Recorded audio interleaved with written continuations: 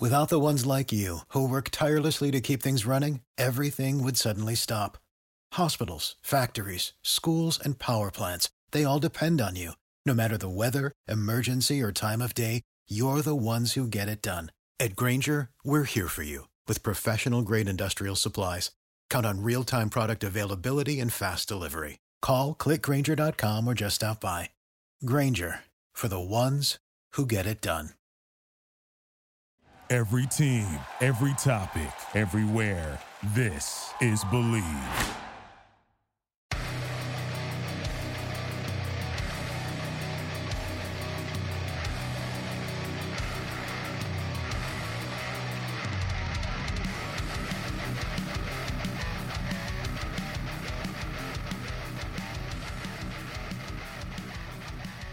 Oh, welcome and good evening tonight. It is another edition of the Believe in Monsters podcast. Got a big crew ready to hang out and talk some Chicago Bears. Myself, Joe Gaither, Chris Krogman, and Lucas Berry, of course. And we got a special guest into the house tonight. So we're really excited for everybody joining us on tonight's episode. We're going to talk about offensive line play. We're going to talk about rookie minicamp. We're going to talk about a story in the Players Tribune as well. So lots of big Bears talk on tap tonight. Thank y'all so much for joining us and being a part of the show. We are live on Believe in Monsters on Twitter, BIM_Monsters on Twitter. We're live on Facebook as well and on YouTube. So go ahead and give us a like, a share, a follow. Tell your friends about us. If you like the Bears, go rub it in all your Packers fans' faces. We're doing some fun over here. And yeah, we appreciate y'all hanging out and joining us. Of course, we are a part of the Believe Network, and we want to say thank you, of course, to the Believe Network for getting us hooked in and accepting us as a member of the family. It's been a lot of fun so far, and we look forward to kind of seeing what the future has for us. Before we welcome in our special guest, we've got our offensive line expert tonight, so I'm excited to hear about what his opinions were of the Chicago Bears draft, because that was a lot of the area that Ryan Poles kind of addressed in the draft. We'll get great opinions from Michael Gus on the offensive line. But Chris Krogman, it's been a week, man. I missed you. How are you feeling? How was your week? Did you celebrate Big Mother's Day for Mama Krogman and the boys? Definitely doing really good today. Mr. Gaithers, thank you so much for the warm introduction, and we are super excited to be part of the Believe Network. Got going over there, officially launched, first podcast up and posted for them.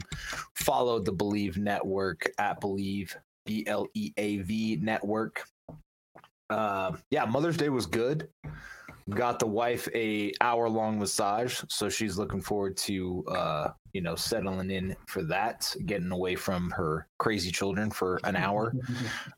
Boys made her a couple nice, artistic cards, make your mom a card and whatnot. But yeah, it was good. Excited to talk Bears draft. Excited to talk to Michael again. Lucas, my main man, your Sixers are not looking good tonight, but that's okay. We're talking Bears. So how are you tonight, friend? Yeah, besides that game, it's going pretty well. I'm excited to talk more about the Bears draft, dive into it. It's great. It seems like football season never ends. I mean, now we have the schedule release coming up to look forward to. That'll be on Thursday. So get to see who the Bears are playing. But I'm really curious to talk to Michael here and excited to hear what he has to say about the 4 new linemen we drafted on day 3 and who possibly has potential to be playing for the Bears at all or just even dressing this year. So, Michael, welcome to the show, man. How you doing tonight? I'm doing good. I'm excited to be back, man. Thanks to all you guys for having me back. 100%. Where I'm sure you have input on, the other draft picks as well, not just the offensive linemen, since you are a football guy in general. And if you do follow the NFL schedule release or schedule leak Twitter account, looks like the Bears could be playing the Lions week 1. So that could be fun and interesting way to get the season. Really good news. Get the season going. Wasn't there an account isn't there an account every year that does that to get followers, and then they're like, "Oh, we just made this up"? I swear that happened last year. We're like, all these schedules. I think there is one that's well, obviously there's fake accounts for everything, right? But I think this one's been pretty legit last couple of years. But I'm fine with that. Who knows? I love to start with the Lions. Lions fans are already talking smack. They said they want the Bears week 1. Yeah, Will be available. I love that. That'd be a great time to get them. I couldn't think of anyone else I'd rather play week 1. A brand new offense with a second. Yeah, that's a get right game. That's like college when you schedule Southern. Michael, why don't you, before we kind of take a deep dive into the day 3 offensive linemen, why don't you give us your take on the first 3 rounds of the draft? The defensive backs that they took, the wide receiver out of Tennessee, Velus Jones. Give us your general take on, day 1 or day 2 for the Bears and just the overall draft. Yeah. So, and honestly, the first 2 picks being 2 defensive backs, I don't have a problem with it. We're going to take Poles at his word, and I think that it probably was a value pick by a considerable margin. Just being plugged into the scouting process leading up to the draft, I'm not sure that I would argue that anybody else left on the board was maybe even close to those 2 at the time. I saw pretty consistent first round grades on those. Take them as, if we're taking them at face value and those were just 2, hey, these guys are, a tier above what's left, and we're going to take them regardless of position, fine. If you get 2 productive day 1 starters, and that's going to remain to be seen. You get 2 productive day 1 starters, I've got no problem with that. As much as I would like offensive help, if you turn 2 second-round picks into guys that contribute all year, long-term pieces, fine. I'm fine with that. Now, moving into the 3rd round, Velus Jones Jr., it's baffling. It really is. So I've talked quite a bit about this, on Twitter. We went back and forth. I find it interesting that you would fill that role or, take a swing at that role, given their roster where they did.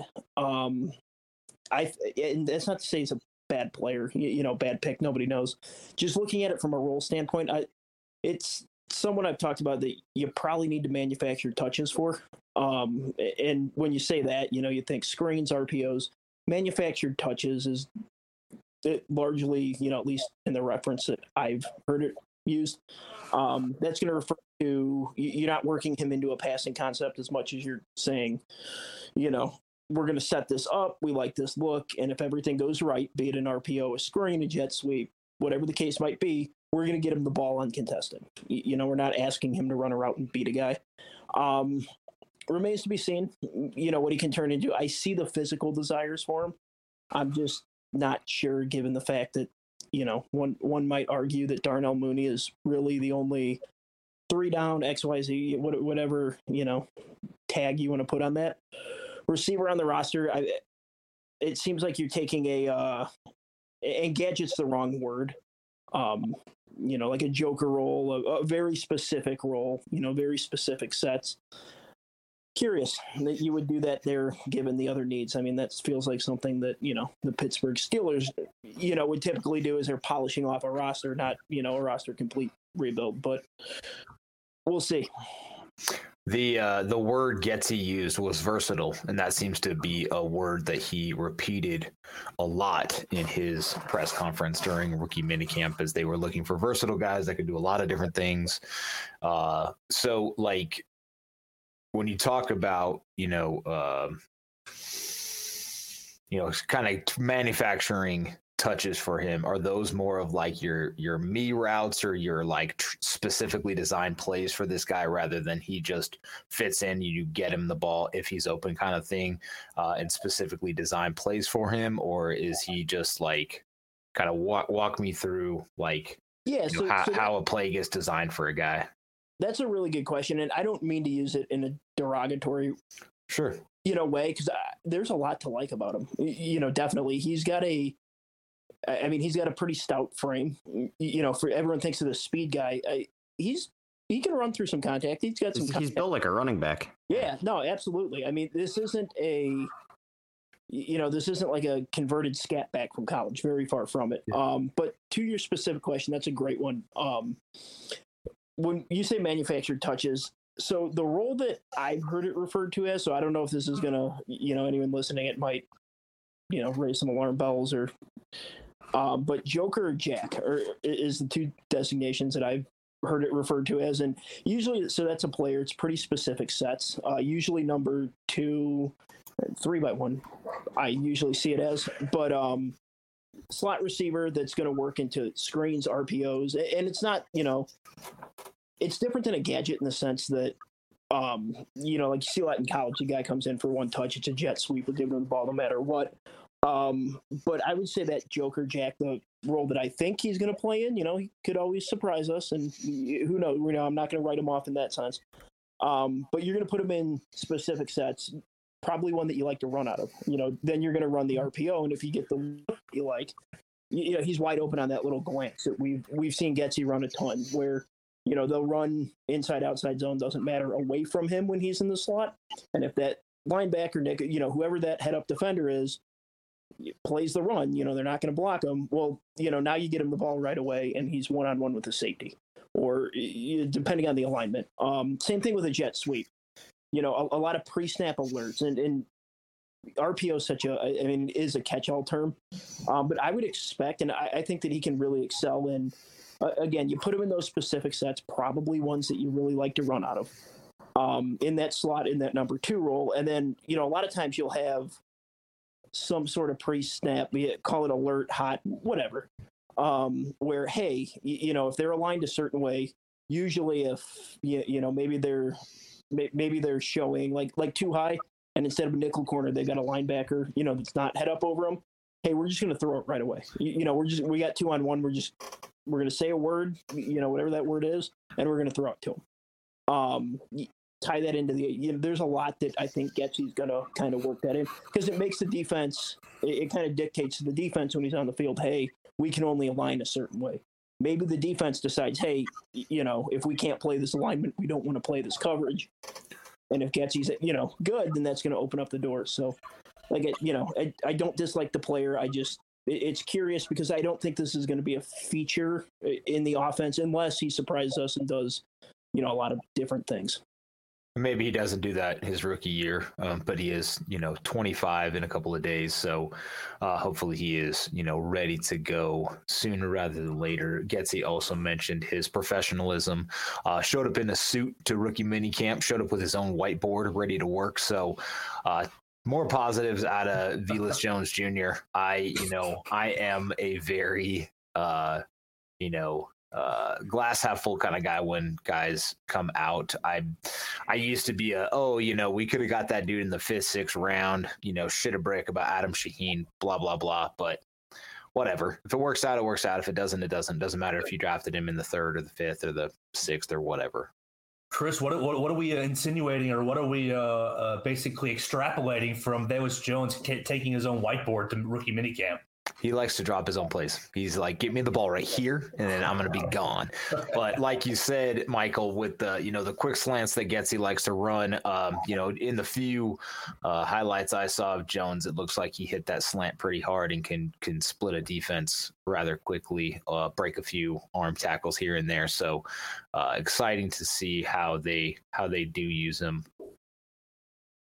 Yeah, I'm excited too. And one more thing that, I should have mentioned that I'll add. So that role, again, call it the Joker, the Jack, whatever. I'm sure there's 100 different names for what we've all described, what he's probably going to do.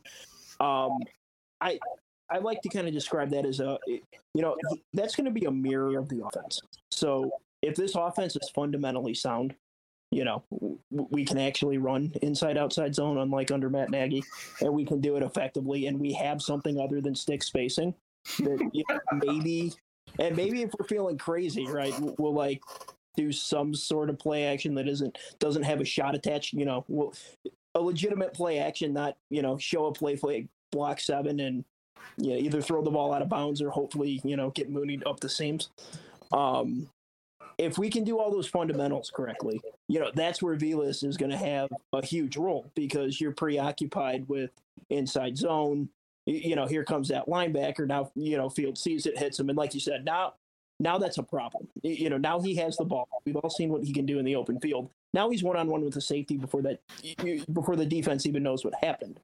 That's the design of the play. Or, hey, we're getting beat up on mesh. A lot of people have done a really good job recently on these mesh concepts. Hey, we're getting beat up on mesh, so we're going to line a little bit differently.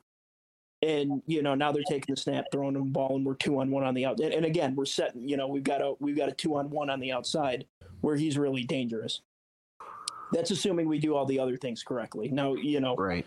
Jones under Matt Nagy would have been a gimmick because if you don't have Cordell Patterson potatoes, that's not going to work. That is a gimmick at that point. That's give him the ball on a jet sweep because we can't do anything else right and just hope something cool happens. So would you say that part of Velus Jones's key to kind of seeing the field early and often is probably going to be him blocking his tail off so that way he can stay on the field on those running downs and they can disguise it a lot better? Because if he's killing it blocking from the slot or whatever, they're not going to have to move him in and out of the field just for his formation. They can leave him out there on those zone plays and cause that much more confusion for the defense. So would you kind of agree that his blocking ability really will determine how much playing time we see this year? Yeah, I think so. I mean, it's a staple for this type of offense. Really, all these receivers are going to have to block a lot. And I know Pringle's actually really good at it, but yeah. He's gonna have to do all the little things. He's gonna have to block when they want him to block. And the thing with his speed too is, which kind of gets overlooked. He's gonna have to really sell those runoffs too. If we need. If we want that safety getting wide, we want him way out of the box. Well, he needs to really sell that runoff, like all younger players that are trying to get on the field. But that's a great point. Is that you're right. I mean, if he can't block, if we're putting him out there, and he's only able to play 10-15% of the snaps because and even we've seen some other guys under some less talented coordinators named Matt Nagy. Where you put him out there, exactly what's coming. Yeah, that's going to be a problem. He's got to fit, even if it's a condensed version. Depending, I expect him to be in some very specific sets. He's still got to, you still can't have the playbook limited because he can only do X, Y, and Z, and I don't think that's a problem. It's something I've looked at. I think he's a willing blocker, and he's a lot bigger than people think. They see 4'3" and they just assume the guy's 170 pounds, and it's just not the case. Yeah, he's thick. He's thick in the lower half where you need to be in the game of football, and having that much speed and that much lower body power. It will have turned 25 by the time our podcast releases. His birthday is tomorrow, Wednesday. Well, happy birthday, Mr. Jones.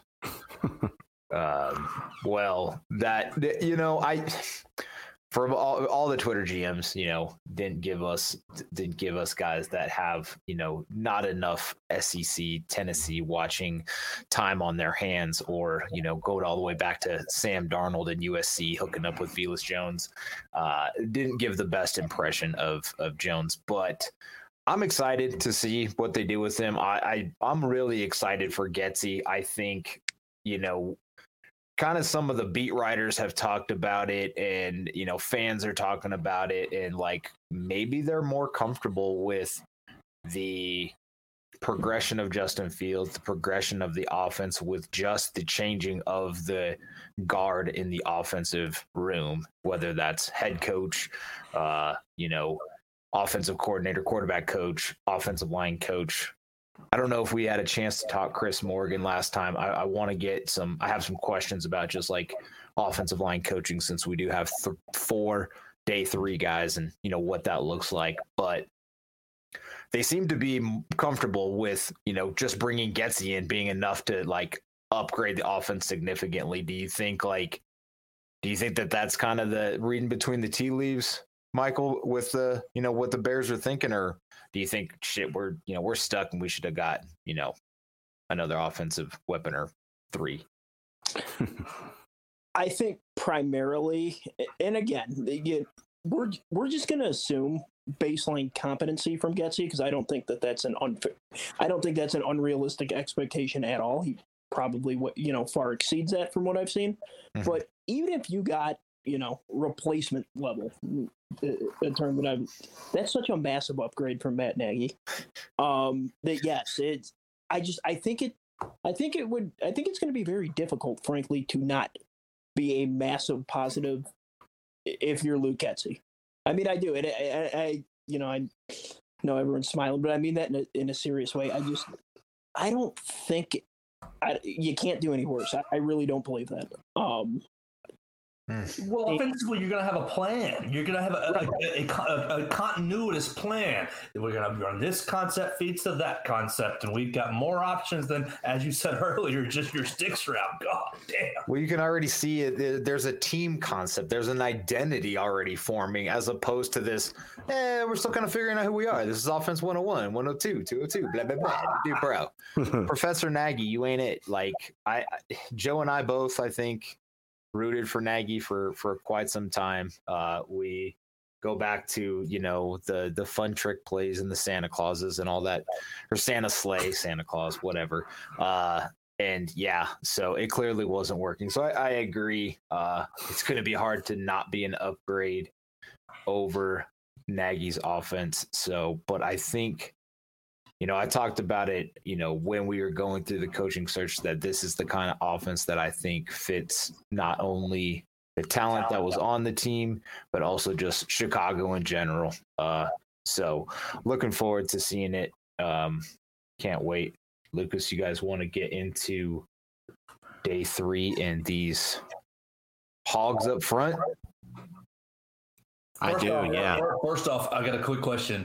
Michael, which one is the smelliest, meanest, nastiest lineman that we drafted? Thomas. That's Kramer, dude. I got a pretty similar in that department grades on, I think, Thomas and even Kramer. Watching, and we'll get into it, it's very interesting to see the development in Kramer, just the attitude from last year to this year, or, I guess 2 years, to the 2020 to this year. It's something I did a thread on him last week, and it was something pretty cool to see because there was a noticeable difference. I think the edge would go to Thomas in that regard if we're talking nasty, smelly liability to earn 15, not get 15, because there's a huge difference, like we always used to say. But yeah, I think Thomas would edge him out. But the trajectory Kramer's on, I wouldn't be surprised if he, he's definitely a number 1 contender. That's for sure. Yeah, I don't know about these 2 FCS guys, though, to be honest with you. I'm not all that impressed. Wait, like Braxton Jones from Southern? Yeah, so like Braxton Jones, everyone was hyping him up, and then I finally got to watching him this week, and just I was left totally unimpressed. And just reading Dane Brugler's Beast, where he's like, oh, he has a potential left tackle, a potential future as a starting left tackle. I was just kind of like, ugh, I don't see it at all. Yeah, no, I think to me, just to jump in here real quick, I think on the surface, Jones and Carter are probably long-term physical upside flyers.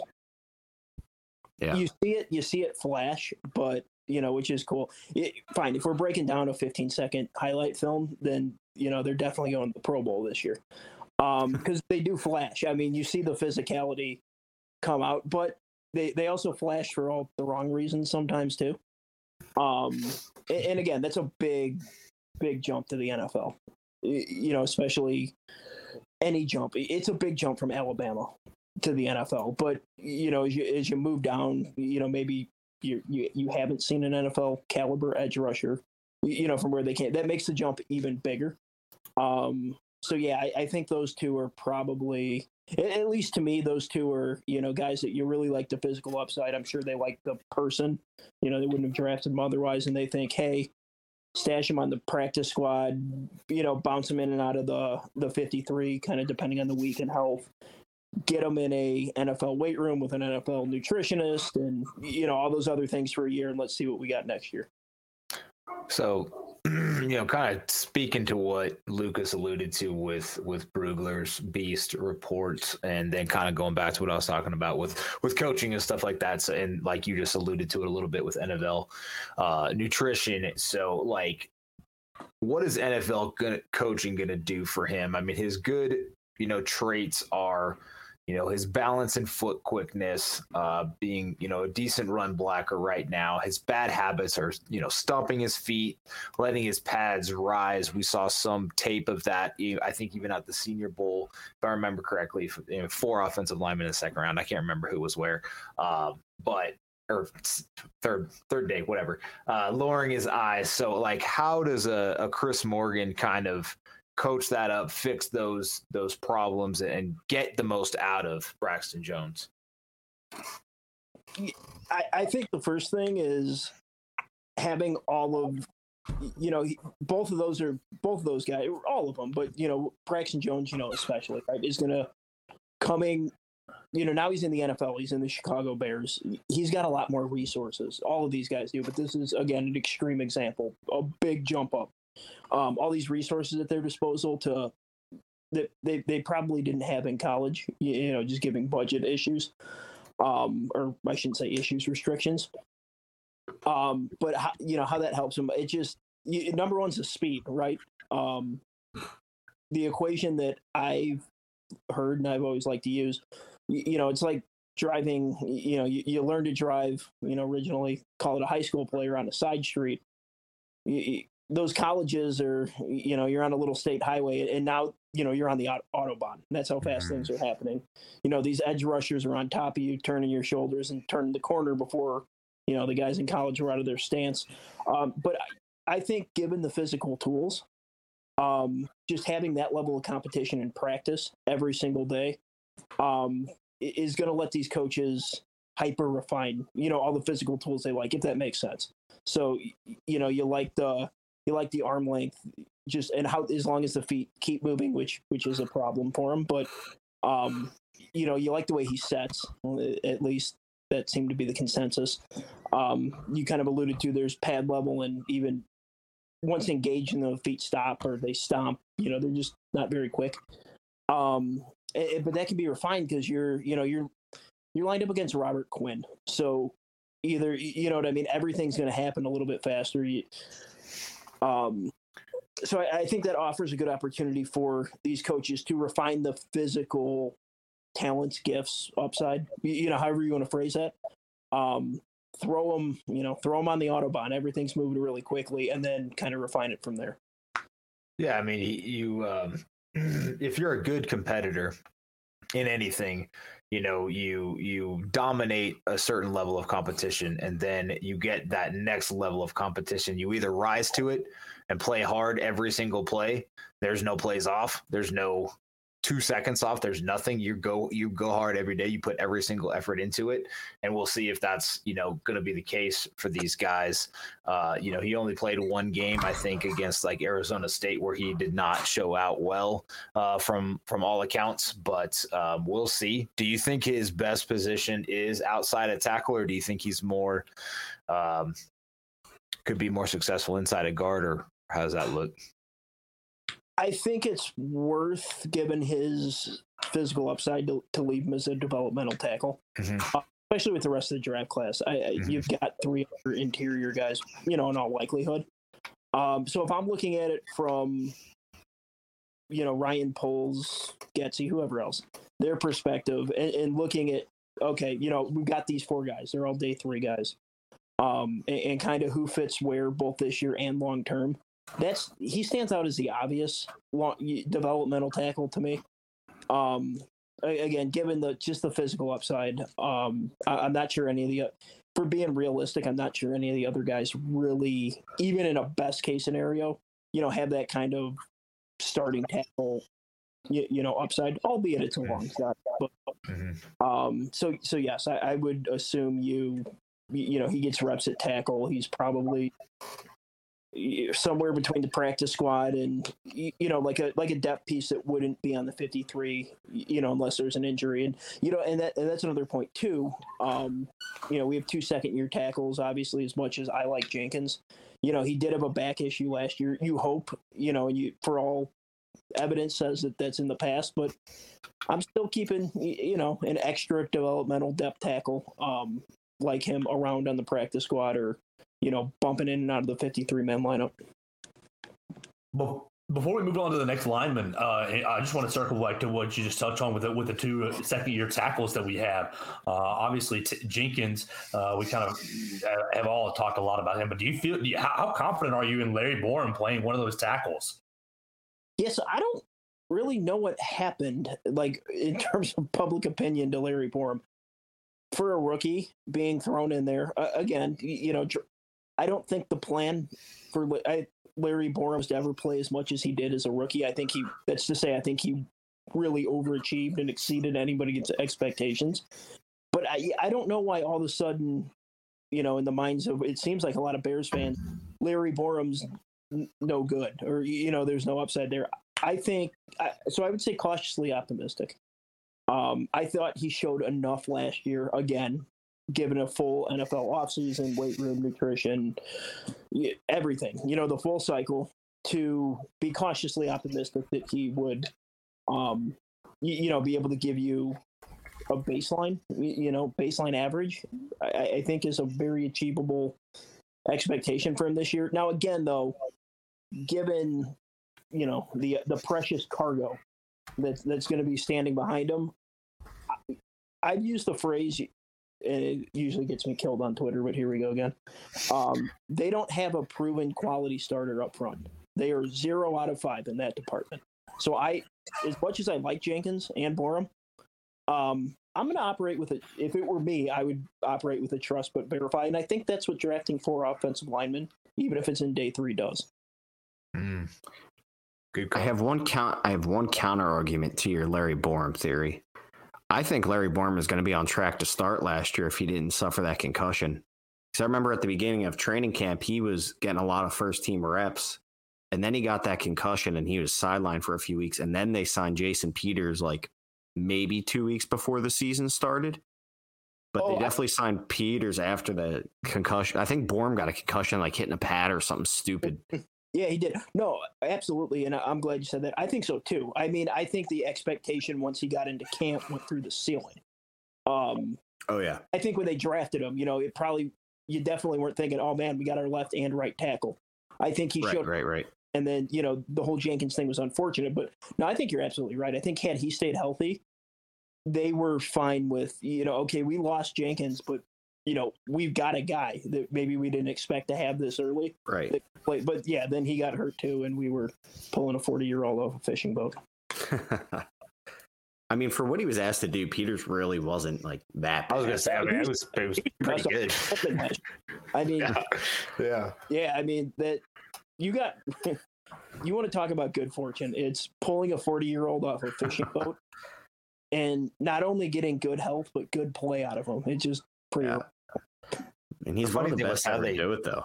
How they tried to use him, trying to get him out on some bubble screens. Dude's 39 years old and 340 pounds, and you're trying to get him out to bubble screen for Mooney. Bro, just no. Well, that's Matt Nagy. Again, see, like we were talking about earlier, when literally nothing else works. I mean, when your day one concepts routinely lose 3 yards, then yeah, you have to. Yeah, I'm surprised Nagy didn't try to throw him the ball. He's a big dude.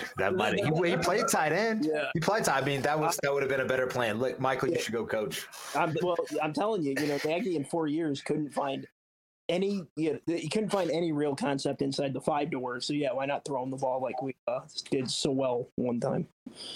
Well, we talked about it with Velus Jones and just how conceptually speaking it might help the offense look a lot smoother for Justin Fields. Do you think the concepts and the adjustments to the offense, offensive philosophy will reap a lot of benefits for the offensive line as well? Well, yeah, and that's an awesome point. I'm really glad you brought that up. Yeah, so, I mean, we go back to the Browns game, right? And, okay, that looks ridiculous on its face, or a net negative passing yards because of the amount of sacks. And then you go back and break it down, and they were in scat, meaning 5-man protection, 65%. I don't remember the exact number, but I do remember it was over 60%. That's absurd. Okay, and even if that's your game plan, which is brain dead, but even if that's your game plan going in, maybe after sack number 5, we gotta maybe get on the headset, the whiteboard. I don't know if they got those Surface tab, something, and go, hey, that's sack number 5 in the first quarter. So let's find something out. But I mean, that was the Matt Nagy era. So yes, to answer your question, absolutely. I don't believe that there's another offensive coordinator, offensive head coach in the NFL that would help those guys less, if that makes sense. Be it every predictable dropbacks, 5-man protection over and over. He talked about it. He was very open with the fact that he thought he needed 5 guys for his concepts to work. You see guys though that fall into that trap. Like, I need this 5th guy to influence this. It looks great on a whiteboard. Meanwhile, your quarterback's pulling turf out of his helmet. For the 6th time, the 3rd in his first start ever. Yep, and what's he doing? He's looking right at the Denny's menu, right? Because he's got to find that next concept. This one's definitely gonna work, assuming your quarterback's arms still throw the ball. Oh my God, that's hilarious. Brutal. That's hilarious. It's absolutely brutal. The Denny's menu is so fitting. It literally did look like a Denny's menu. That's hilarious. Waffle House for you Southerners out there. Before we go to the next lineman we drafted, I just wanted to Braxton Jones. I think, Michael, you hit on it. I mean, like, the one thing you can't really coach. Obviously, we talked about coaching and how much it can help you. Braxton Jones has the ideal length and size to play left tackle, and that's just something you can't teach. So it's like, if you can even fix some of his issues, yes, he could probably definitely be a swing tackle, and that's probably why people had him kind of ranked so high, just because he has those developmental physical gifts, and the rest you can work on. But just from me watching him, there's a lot to correct. He plays very high. He doesn't use his hands well, and I don't know, but he's very athletic, and I think his pass sets are really smooth looking. So, how's got out of the kid? How's his attitude? Like, when he gets a hold of somebody, is he trying to bury him, or is he just like he is, but and soft? He tries to bury him, but he plays so high sometimes that his legs stop moving, and he just, like, for a guy that big, you want to see him get extension, but defenders get into his chest, and it's like, when I was getting so mad watching the game, I watch him play, 'cause it's like, dude, you have 3-foot-long arms, you have shovels for arms, and you're letting defenders get into your chest and push you backwards. Like, if you get a little bit lower and get some extension on him, which the few times he did, he took the defender 5, 6, 7 yards down the field. And maybe Gordon can teach him some, like, dance moves and get those hips a little more flexible, and he can get some bend. The other thing I noticed is that Southern Utah is a terrible football program. Didn't he turn down, like, I can't remember what I read about him. Like, I thought he either didn't get any, like, D1 offers, or, like, he turned down somewhere to stay local. Like, was he a Utah kid that stayed local, or was he just not even, like, I can't remember what, like, because Brugler's Beast has everything. It'll have like their 3-star O lineman coming out of high school. I think he's either been just a low grade prospect the whole time, or he stayed home to stay at Southern Utah. I can't remember. His high school and home is in Murray, Utah. Well, there's your answer. That was it. He's actually a Pro Bowl left tackle that just was hiding at Southern Utah. I think they won 6 games or something like that. Brugler said it was something ridiculous. Like, they won like no games, but he was another guy. I think he was like a 2-time captain there. So Bears definitely have a type of guy. He's a leader. Yeah, he's a leader for sure. So we'll see. But the next guy we could talk about is Zach Thomas, not the potential Hall of Fame Zach Thomas. How is he not in the Hall of Fame, by the way? Dolphins Zach Thomas. His numbers are pretty damn good, though. Because he didn't allow his cell phone to be used in a crime.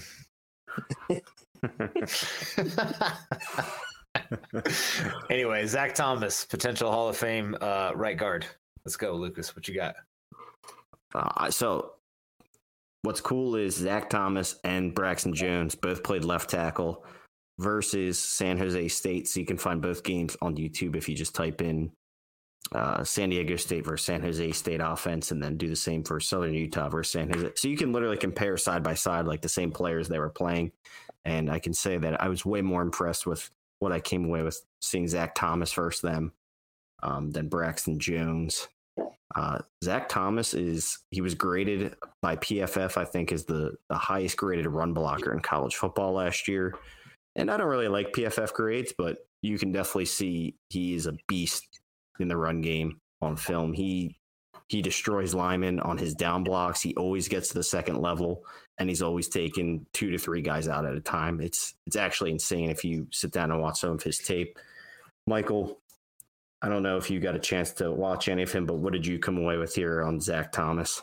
Yeah, I came up with a lot of really similar things to you, really. And so I think Zach Thomas is, and again, kind of why I landed on the alignment that I thought I did, kind of who plays where, at least for this year, who develops where, is I think you slide him over to guard and you minimize a lot of what maybe pushed him to the third round while you're maximizing all the things that he does really well. Because, like you said, he's and evidently, I don't want to say, I won't say great, but a very good run blocker at minimum.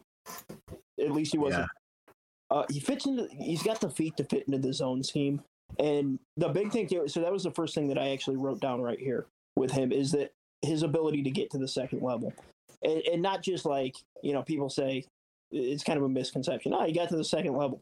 Like when they're in a 3-man front and they go, off the linebacker, like, okay, great. That is great. Okay, great. You didn't let that linebacker get across. But he works through alignment to the second level, which is a feature of this zone scheme. Like there's no such thing as, when you're running a zone scheme, there's no such thing under a base front, where we don't have open gaps or, anything weird like that. But assuming we're playing a base front, you don't have linemen that just go run up to the second level. Like that's not a thing. You work through that gap player in level 1. So, the 3 technique, for example, it's a combo block. So that's how you get that leverage of the backside player, ends up blocking 1 gap to the play side, is he's going to have help, right? So, if I'm the right guard and there's a guy standing between me and the tackle, that guard is going to use his hands, his feet to help that tackle, kind of push that guy back, stand him up, give him a good angle, let that tackle, get underneath, and he's going to go right through that guy, work through him to a linebacker. The guys that can do that, invaluable, make the system work, and I think he does that really, really well. So other than that, completely agree. I just thought that that kind of stood out to me, as well, that he does that really well. At least he did in college. And there were, I think the negatives on him were pretty accurate. Pass blocking. Yeah, his pass in general. But you move, that's why I said, I think you move him inside, right? You get all of the valuable. Right. I didn't think his feet were, I didn't think mechanically he was very bad pass blocker. He got in trouble with his sets quite a bit. He would he would do it all. Underset, overset, it looked like a hitter that, sees the same tunnel and is always 1 pitch behind the pitcher. You move inside and that's completely fine. And also, I think a lot of that is a product of his scheme. So San Diego State was some context here is they're a very zone heavy offense, and they would run the ball all the time. So they weren't really asked to pass set that much. Right. They would just run the crap out of the ball. But just watching him versus Braxton Jones, that's where I see Braxton Jones' potential as a left tackle, was that he was always set up in a good position in his pass block. Like his first 2 or 3 kick steps to get set up and engage a defender were good. But then it's when he was actually engaged where he had issues, where Zach Thomas would have issues actually getting set up into his pass protection, and defenders would beat him off kind of their first move. So kind of 2 differences there, but I totally agree. Inside at guard is probably a good assessment for him. And I think maybe there's some untapped potential there in pass protection when he's asked to do it more and with some better coaching at it. So I would say he's probably my favorite lineman out of the group, to be honest with you. And the fact that he can play both tackle positions in a pinch probably is a plus for his ability to possibly make this roster and dress on game days. Oh yeah, I think one way or the other, he probably dresses on game for that reason alone. If he's not starting, he gives you a backup at 4 spots. You know, primarily 2 and 2 more if we do the offensive line health that we did the beginning of last year. So, yeah, no, completely agree. And yeah, you nailed it with the way you explained setting. I should have definitely slowed down, but that's exactly why, I had the same evaluation was you move him inside where that matters a little bit less. And you just do what he does really well. It's shoot his hands into some, and work his feet once engaged, then absolutely right.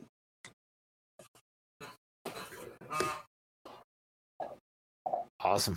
Looking forward to seeing what happens with Zach Thomas if they do move him inside to guard. Which did we hear that he was lining up at guard in rookie minicamps already, or I can't recall. Think so.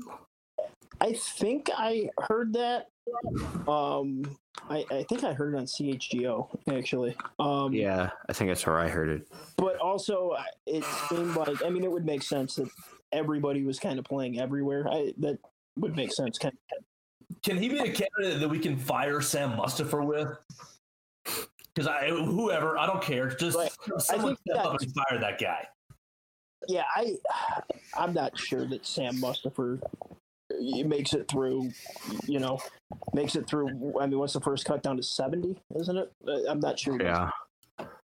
He might, though. It depends on how they view Kramer, in my opinion, which you could dive into. But Mustipher at least gives you the ability to play guard, where Kramer is a center only. And if he can't play guard, who knows if they want him to even dress just as a backup center. That's kind of, it could be a make or break point for Kramer, to be honest with you.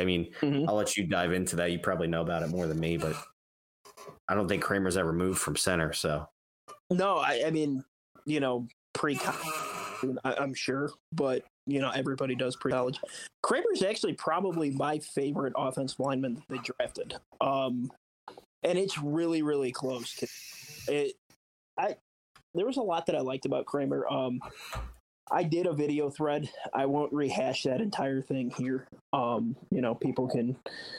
I think I tagged all of you guys in it. So Michael Gus 57 on Twitter for that video thread. Yeah, go look at that. Kind of the highlights that I really liked about Kramer. I think that I think he's a great fit in this scheme. The zone blocking, the run blocking is something that he did really well. Really like the way he used his hands. Just really good fundamentally. Getting the hands inside. Constantly replacing the hands. Really good use to get over one gap. Like you need a good zone blocker to do. Once engaged, I thought his feet were really good. You see, and we could, get into examples here later, but you see a lot of really good reps, I guess you would say, where he gets one gap to the play side, uses those hands, uses those feet. Going to be valuable in this system. Now, for whatever reason, though, the negatives that I had on him was he ends up on the ground a ton. And I mean a lot. Mm-hmm. And some of it, so I actually went back and I'm like, why is this a thing, right? Why does this keep happening? Because once engaged, I think his feet are really good. There are lots of really good reps. In the open space, before he gets engaged, when he's, works through, looks great. Ends up on the ground a lot of lunging, at linebackers. So that's definitely something to clean up. And he got rolled up. I don't know what was going on in Illinois, but I don't know how the guy made it through the year. Just seriously, you're ever bored, put it in YouTube. Illinois offense versus, it'll come up. I don't know what it was, man, but those guards rolled him up like once a series. Which that's anyone that's done anything athletically, but especially played in that environment, right, where that makes the hair stand up. It brings me back. Yes, someone engaged, that guard rolls into, because you expect it from the guy in front of you, but when your buddy, rolls you up, that's some nasty injury potential. But that was my high school coach's biggest pet peeve. If you were on the ground, man, oh my god, dude, he would lose his mind. Mm-hmm. Yeah, it's so, but yeah, definitely, on the ground a lot. So a lot, and there were, again, all of these are day 3 guys. So any of the negatives that we have are not to say that they're no good, they'll never be good. But if these things didn't show up, they wouldn't be available in day 3, right? Right. If Kramer was never on the ground and he was, all of these great things were constantly on display, well, his name would be Tyler Linderbaum, and we would be trying to will it into the universe that we could draft him in the second round, not day 3. But overall, I'm pretty high on him, and I think a lot of it, like you said, kind of comes down to 2 things. Number one, how does Luke? I feel like they really like Patrick at center for all of the reasons before the ball is snapped, at least. That he can make the line calls, because, I mean, for anyone that doesn't know, typically, and it is a little bit, there's exceptions, outliers, but the center is going to be making the line calls. So, if we're in a certain pass protection, the center is going to be the one that kind of, identifies, hey, if these two blitz, this is the free runner. We're all going to move to the left. We're all going to move to the right. If they move right before the snap, that's the center is going to kind of be the one making that quick adjustment. I wonder how Getsy feels about having a rookie do it. But with that being said, it is a brand new offense. Yes. I mean, Patrick played with him in Green Bay, but this isn't, Getsy's going to have his own, he's going to have his own verbiage, his own rules, his own twists, his own flavor to, a big macro scheme. So I wonder, being the first year, I think it's more likely that he would be open to having a rookie, playing center, because everyone's kind of starting from square one. But I could understand, wanting Patrick there to kind of be making those calls. Well, let me ask you this: if you were to kick Patrick over to guard, right, and you had if you had Whitehair and Patrick at guard, and Kramer at center, do you think the fact that he has 2 veterans next to him who also played center to help make those line calls could make a difference, right off the bat for him? Oh yeah, I think it absolutely would. And again, last time I'll ever use a Matt Nagy term, so you're getting into 202 there, which just makes you cringe, which means nothing works is what that means. But yeah, and that's pretty common. I mean, even when James Daniels played center briefly before they realized that he quite literally was too quiet for the tackles to hear him, there was a lot of reports of Whitehair doing that. So given the environment, if Kramer turns out, hey, we get to camp, hey, this is far and away our best lineman, of the 4, this is our most viable starter, I think you could really get away with it, pretty easily, for that reason too, that you've got, a big longtime starter and Whitehair, league veteran, and Patrick, who's, also been pushed into some starting roles, in Green Bay, but is going to be familiar in some sense with Getsy, the offense, probably the terminology, all that good stuff. Yeah, question I had was, I know a lot of Packers fans said that a lot of Packers fans said that Patrick was a better guard than center. Why are we listening to anything those fools have to say? They win a lot. I don't know. Just a thought. They have a good offensive line. Anyway, so I think what you're saying is probably takes precedence, right? Those offensive line calls are going to be more important to the overall success of the offense rather than where Lucas Patrick best fits. And if that means Doug Kramer, rides the pine for a year before or maybe half the year before he, is able to make the calls, or, maybe somebody else is making the calls or whatever, then I'm just curious what you think about Patrick at center versus guard. Have you watched enough of him to say what he's better at? I think it's pretty similar. I have watched quite a bit of them. I think the difference is negligible, and I don't think that. So if we're developing some long-term, definitely tackle spots. I think they're really onto something long-term. Candidly, I don't think Lucas Patrick should factor in. He should factor into that long-term plan. So that's to say, if Kramer is looking like he could be a starting center, then do not let Lucas Patrick get in his way. Move him over to guard. And same thing for any one of the other guys at guard. If you get to camp and you're like, hey, this, for example, hey, this looks like a starting caliber right guard. Move him to center. Keep him at center. I don't think that he should, because, he's probably not long term like hopefully some of these guys are, because I think you pretty much know what you're going to get with Patrick. It is guard center. He's kind of shown that he can plug him either spot and he'll get it done. So kind of like we talked about last time I was here. Find your best five, put them there, leave them. The Nagy thing where sometimes he's a guard unless he's maybe we'll throw him a pass, and now because we fed him to Myles Garrett 1-on-1, 7 consecutive plays. Well, the Bears were not done drafting offensive linemen in the in the draft. They went on to the 7th round and drafted Ja'Tyre Carter. Ja'Tyre Carter out of Southern, 6'3", 311-pounder, who he played. He played a lot of tackle at Southern, but he's probably one of those guys. We heard it a lot in the draft that this guy might be a candidate to move inside to guard. You go ahead and look at OurLads.com, who kind of does a working depth chart, and they've already got him slotted in as a third string left guard. So our man Michael Gus, what do you see out of Carter when you put on the tape from the man? What is Southern HBCU? Probably exactly that. Probably a long-term developmental guard that maybe could give you like some emergency tackle depth, but probably a practice squad guy for now.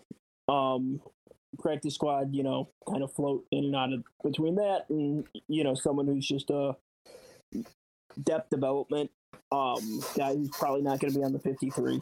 If he flashes, and a lot of people on Twitter have kind of, provided the clips, pointed that out. There's some really nice flashes physically. But, just got a lot of refining to do, I think. Again, another guy that's going to really benefit from an NFL cycle, or two. Just really getting in the weight room, nutrition, NFL coaching, speed, all of that good stuff. Not someone who I think is necessarily going to challenge for, a starting spot this year. But someone that, has enough physically, enough flashes on tape to like about just developing long term. Well, sounds awesome. I want to just pin you down real quick as we're in May, many months away from this season. But yeah, after the Bears draft, and we just had rookie minicamp.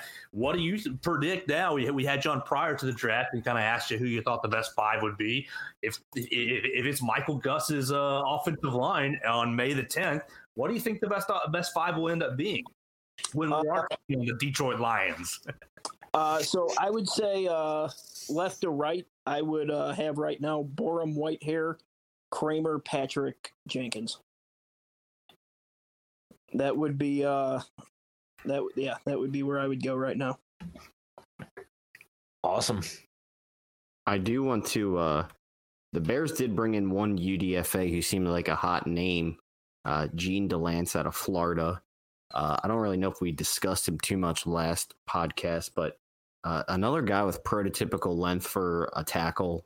He has some really good tape at Florida, and people seem to be really high on this guy. So it's just a name to keep an eye on as we go through camp. Maybe he beats out one of these four linemen they drafted. Who knows? But another guy with tree trunks for arms. His arm length is 36 4/8. So this guy's pushing 37-inch arms. 4/8. That's an interesting. Yeah, I don't know why they have it listed at that. So 36 and a half.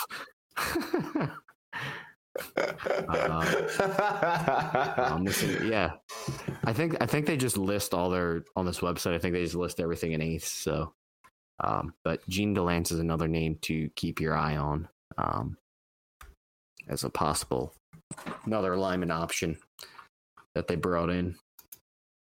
Yeah, to me, I mean, I think they're definitely casting a wide net, trying to find some developmental tackles that have the physicals, and obviously,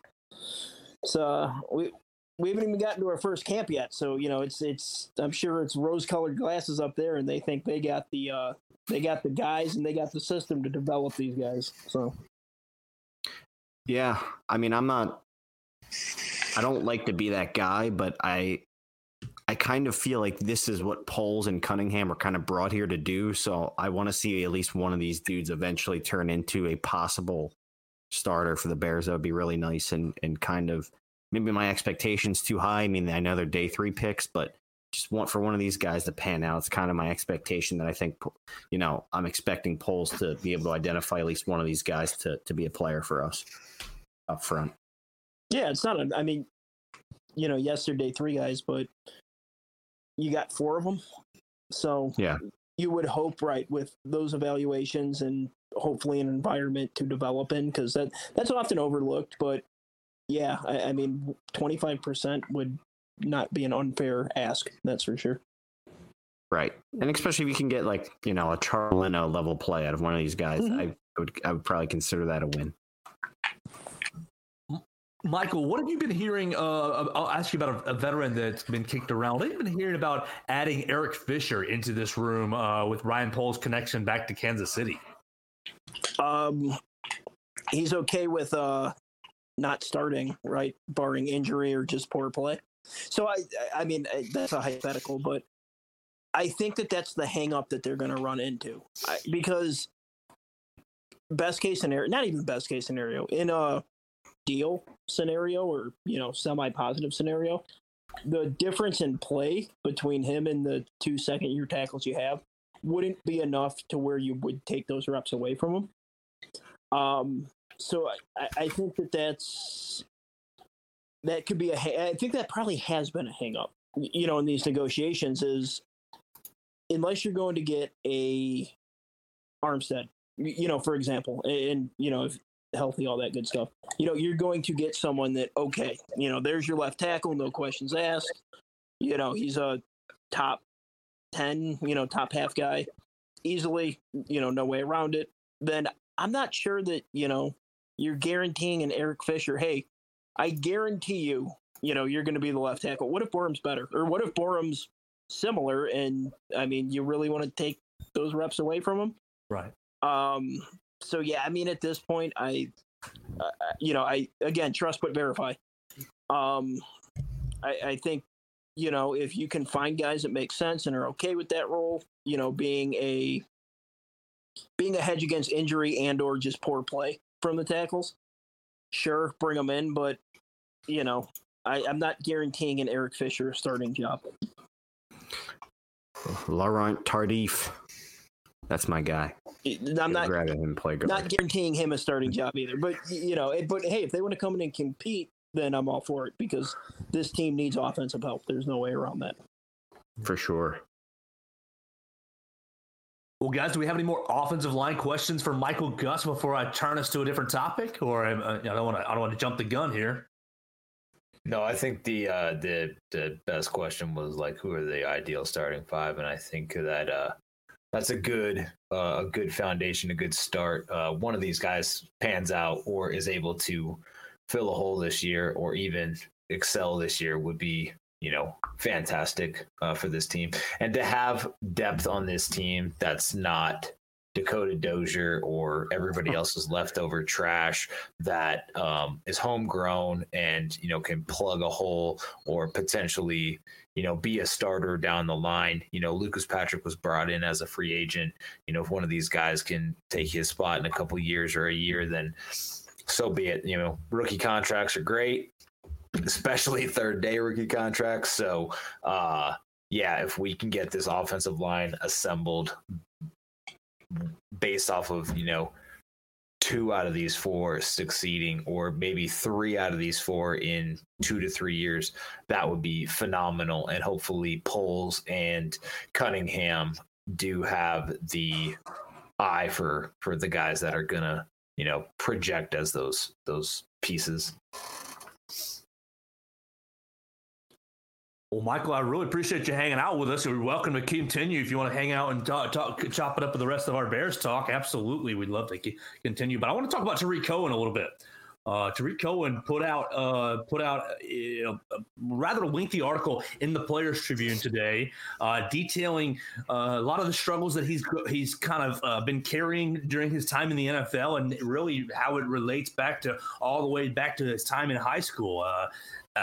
Really just a great picture, a brutal picture, an ugly picture into Tarik Cohen's personal life. I gotta applaud him for the courage that it took to put that pen to paper, in my opinion, and kind of show the world what his family life has been looking like. If you missed the article in the Players Tribune, he details and discusses his relationship with his brothers, and how their turmoil off the field and really his mother's struggle as a single mother affected him in his professional career, in his career as a football player, both on and off the field. And I as a Bears fan and as someone who has been critical of Tarik Cohen at times in the past, I think it was a really refreshing and kind of eye-opening look at just what these players go through off the field. I think oftentimes we kind of see them as just Madden players, plug them in, and they're just gonna play according to their Madden rating, and they're not real. So I know sometimes I'm a little guilty of not seeing the human under the helmet. Just give you a chance, Michael, if you haven't read the article, or if you did read the article, what's your opinion of Tarik Cohen and just kind of where he's at with his ACL recovery? I know that he's not on a team at the moment, but at the end of the article, he declares that he's as healthy as he's ever been, and he's ready to kind of revamp his NFL career. Guys, just I know Chris and Luke, y'all read it today. We shared it in our chat. Just what did you make of just Tarik Cohen's story, just all the adversity that he's faced? Yeah, it was tough to read, for all the reasons that you said. All of that on top of, not just the injury, but, not just the fact of, having your knee injured in general, but just the threat that poses to his career, frankly. That's tough. And it does make you take a step back and you go, man, that knee injury, a career-threatening knee injury, almost doesn't seem, it minimizes it. You know what I mean? You're like, that's not even priority A or B right now for him. Which is tough because, I think we've, most of us have been critical of, Tarik Cohen, especially, at the big extended, quote unquote knee recovery. But, that was something that I kept saying really second half of last year, but even before, when it got apparent where you're like, oh man, something isn't right here. You assume it's, hey, something, the knee's not rehabbing the way it should. But to see that wasn't even, priority A or B, or that wasn't even half of it, it makes you take a step back. And Tarik Cohen, interacting on social media, just getting a glimpse while he was here of Tarik Cohen, the person, before that article, it was really, really easy to be like, man, I hope he gets on, sticks, has a good year or two at minimum. I hope he, hope he has a Darren Sproles second half, where he can bounce around, provide value. But after you read that, man, that's one of the guys that, even after leaving the Bears, that at least I'm going to follow and really, really pull for. Also, if there's with all the negative and tragedy in there, hopefully he can get away from Matt Nagy, and I mean this seriously, and have a second half to his career, and hopefully, I really hope that for him. So. Yeah, tragedy is definitely a word I would use. Timing and a lot of these decisions that he talks about, three or big decisions that he made as a very young man, as an 18-year-old, whether or not to stay in high school, finish out his career at the high school he was at, to keep his recruitment going. Ended up at A&T, did really well, ended up getting drafted. But meanwhile, his family's, kind of struggling without him, loses, multiple siblings. His mom struggles to just keep her head above water. And it's just like, to watch him still be kind of the fun personality he was kind of amazing, that he could, separate the two. And then when he talks about getting 3 phone calls essentially with the loss of his brothers and whatnot, and just being, and what was going on in his NFL life, what he had to do. And honestly, you look at it like, from a fan's perspective and a money's perspective, you say like, wow, gave that guy a lot of money, for being kind of a gadget player. I hope this works out, whatnot. Then he gets hurt. And from a fan's perspective, it's really rough. But like you said, Michael, you take a step back and examine the human element of it, and you are kind of happy he got that money for his family and his mom to, kind of right that family's ship, as it were. So if you haven't had a chance to read the article, just tweeted it out from the BIM pod account. Please go, give it a read and get to know Tarik Cohen a little bit better in his backstory, and a letter from his future self to his 18-year-old self. And it's a good story. Yeah, definitely. I think, you guys kind of hit it on the head, and the end of the story kind of, after all that, sadness, it kind of made me smile that he is putting money away and buying a house for his brother's siblings, and kind of being that uncle and role model for those kids that they'll, they never had. So, he's setting up, the future generations for their life. And, that did, was a nice little ending there to that really tragic story. And he'll probably be a fantastic role model for them, so he can give them a better life than he had growing up. But at the end of the day, I think I think Ryan Pace did him a solid too by keeping him around. I think a lot of people were asking, Tarik Cohen's never coming back, why doesn't Ryan Pace cut him and do all this? Well, I think we kind of have an answer for that now. And like we said, I'm kind of, I'm happy that he has that money and can do what he needs with it for his family. So definitely a must-read article, though. Kind of peels back the curtain from what a lot of these players, football is their escape and a way to make a better future. But, it's always not that easy to just separate yourself from your past life, if you will, because it is your family and it's where you're from. So. Just a lot of tough scenarios in that article, and I think collectively as a podcast, our hearts are in his corner for a great positive, revamping of his career. Hopefully, exactly like Michael said, he can go find an offensive coordinator who will use him appropriately. Maybe he can go down to Atlanta and help out Cordell Patterson. Then Ryan Pace likes to collect his island of misfit toys. You'll have Ryan Pace and Phil Emery collecting all the old Bears, and maybe that would help him out with Marcus Mariota and Arthur Smith and stuff. So, are there any other Bears topics tonight that I've missed on this evening? Or Chris, I know you're probably up on everything. I'm just don't want to leave anything on the cutting room floor before we wrap up. Kyler Gordon jumped out of the building at Bears minicamp, and it's a huge deal. Apparently, Cole Kmet's going to be a big piece of the offense per Luke Getsy. He's excited to use him. So I look forward to seeing how Getsy deploys deploys Cole Kmet next year. It'll be interesting, with tight ends that they have and the fullback and, zone scheme and everything, where Cole Kmet kind of fits in as that. Do we believe that? Absolutely. Cole Kmet's the Jesus, bro. He went. I know you're a Notre Dame guy. Do we really believe that? Yeah, man, he's solid. Yeah, I mean, 60 catches, 600 yards with the qualifier of Matt Nagy.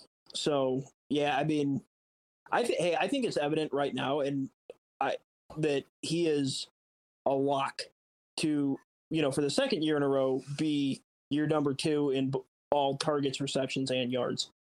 I was going to say, with the kind of lack of depth of addressing receiver, really, maybe that is really actually their plan, is to get Kmet way more involved in the offense to kind of pick up the slack of not having, that true number 1 receiver, perhaps. So it'll be interesting to see. I'm excited for this season and to see this offense.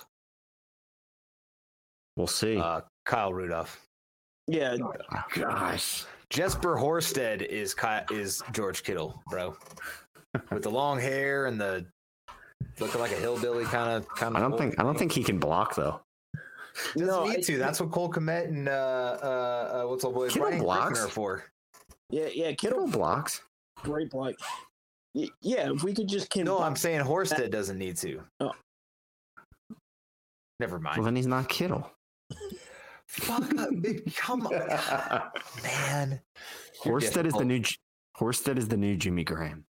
Oh my god, he's not big enough to be Jimmy Graham. He's like what's that dude's name? Trey. What's his name? Help me out. Trey McBride.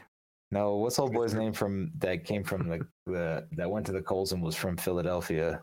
That was Trey Burton. Thank you. Burton. I was gonna say Trey Lance wouldn't get out of my head, and I knew that was wrong. We don't want anybody to be the next Trey Burton. No, dude, that guy was talented after he left us. He did. I don't care. Oh my gosh! See, that was everybody. As it pertains to Matt Nagy, they were really useful before and after. It just in between, what's the common factor there? Trubisky's taking the Steelers to the playoffs this year, and everybody's going to know. He won't even start, dude. Pickett's going to fake. 3 weeks he will. Pickett's going to fake slide him right out of that job, bro. He'll start for 3 weeks. Is that including preseason? You are right. He will start the first 3 weeks of preseason. You're Michael, right. It's been a lot of fun having you tonight, and we really appreciate you joining us on the Believe in Monsters podcast. Make sure, guys, if you're listening, to go follow Michael at MichaelGus57. You can find that Kramer tweet thread that he's put out, and several others evaluations of different offensive linemen and just kind of the progression of the Chicago Bears. Yes, Chris. So we all know Michael's a big fan of Olin Kreutz. What is what's your take on that situation with the CHGO Adam Hogue WWE choke? Well, that sucks. That's pretty. that was my reaction. I think my reaction was, you see it pop up, you're like, oh no, come on, man. Yeah, no, that sucks. I mean, seriously, yes, my all-time favorite player, which I thought was really, really cool to, when he was done playing, get to have him in the media. I also really appreciate how he's one of the rare media guys around the Bears that does not walk the PR line, doesn't kind of follow that.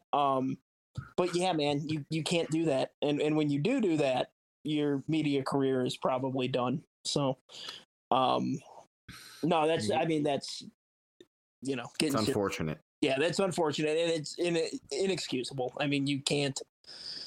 I know that he justified it with a meme, but end of the day, you can't.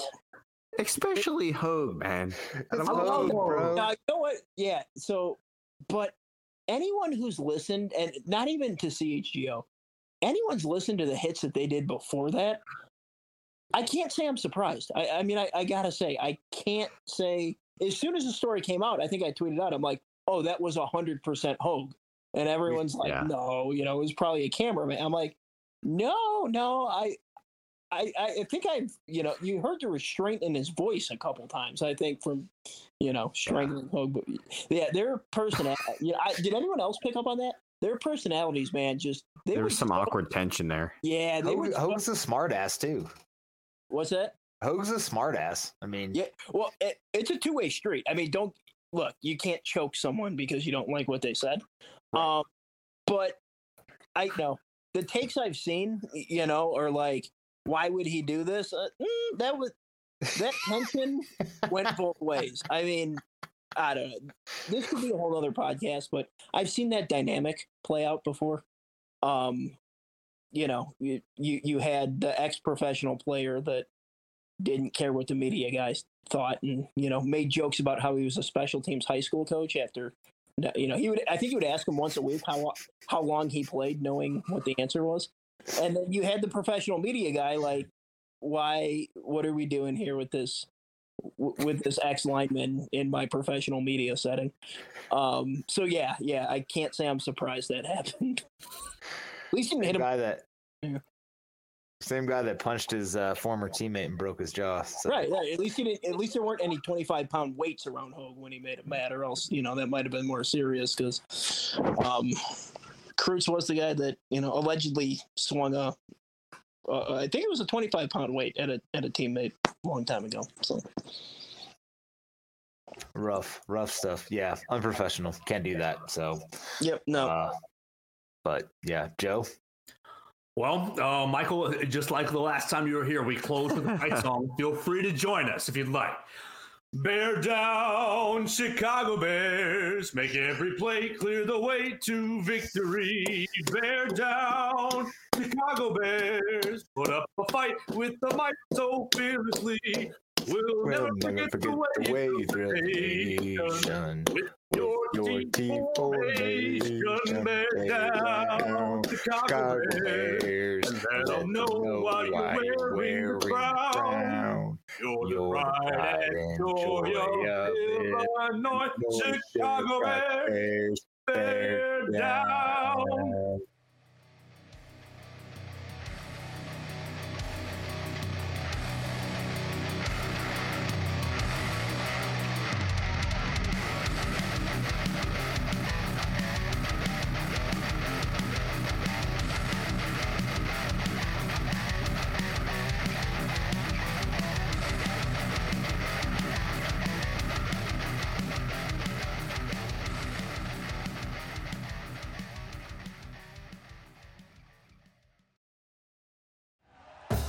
Thank you for listening to Believe. You can show support to your host by subscribing to the show and giving us a 5-star rating on your preferred platform. Check us out at Believe.com and search for BLEAV on YouTube.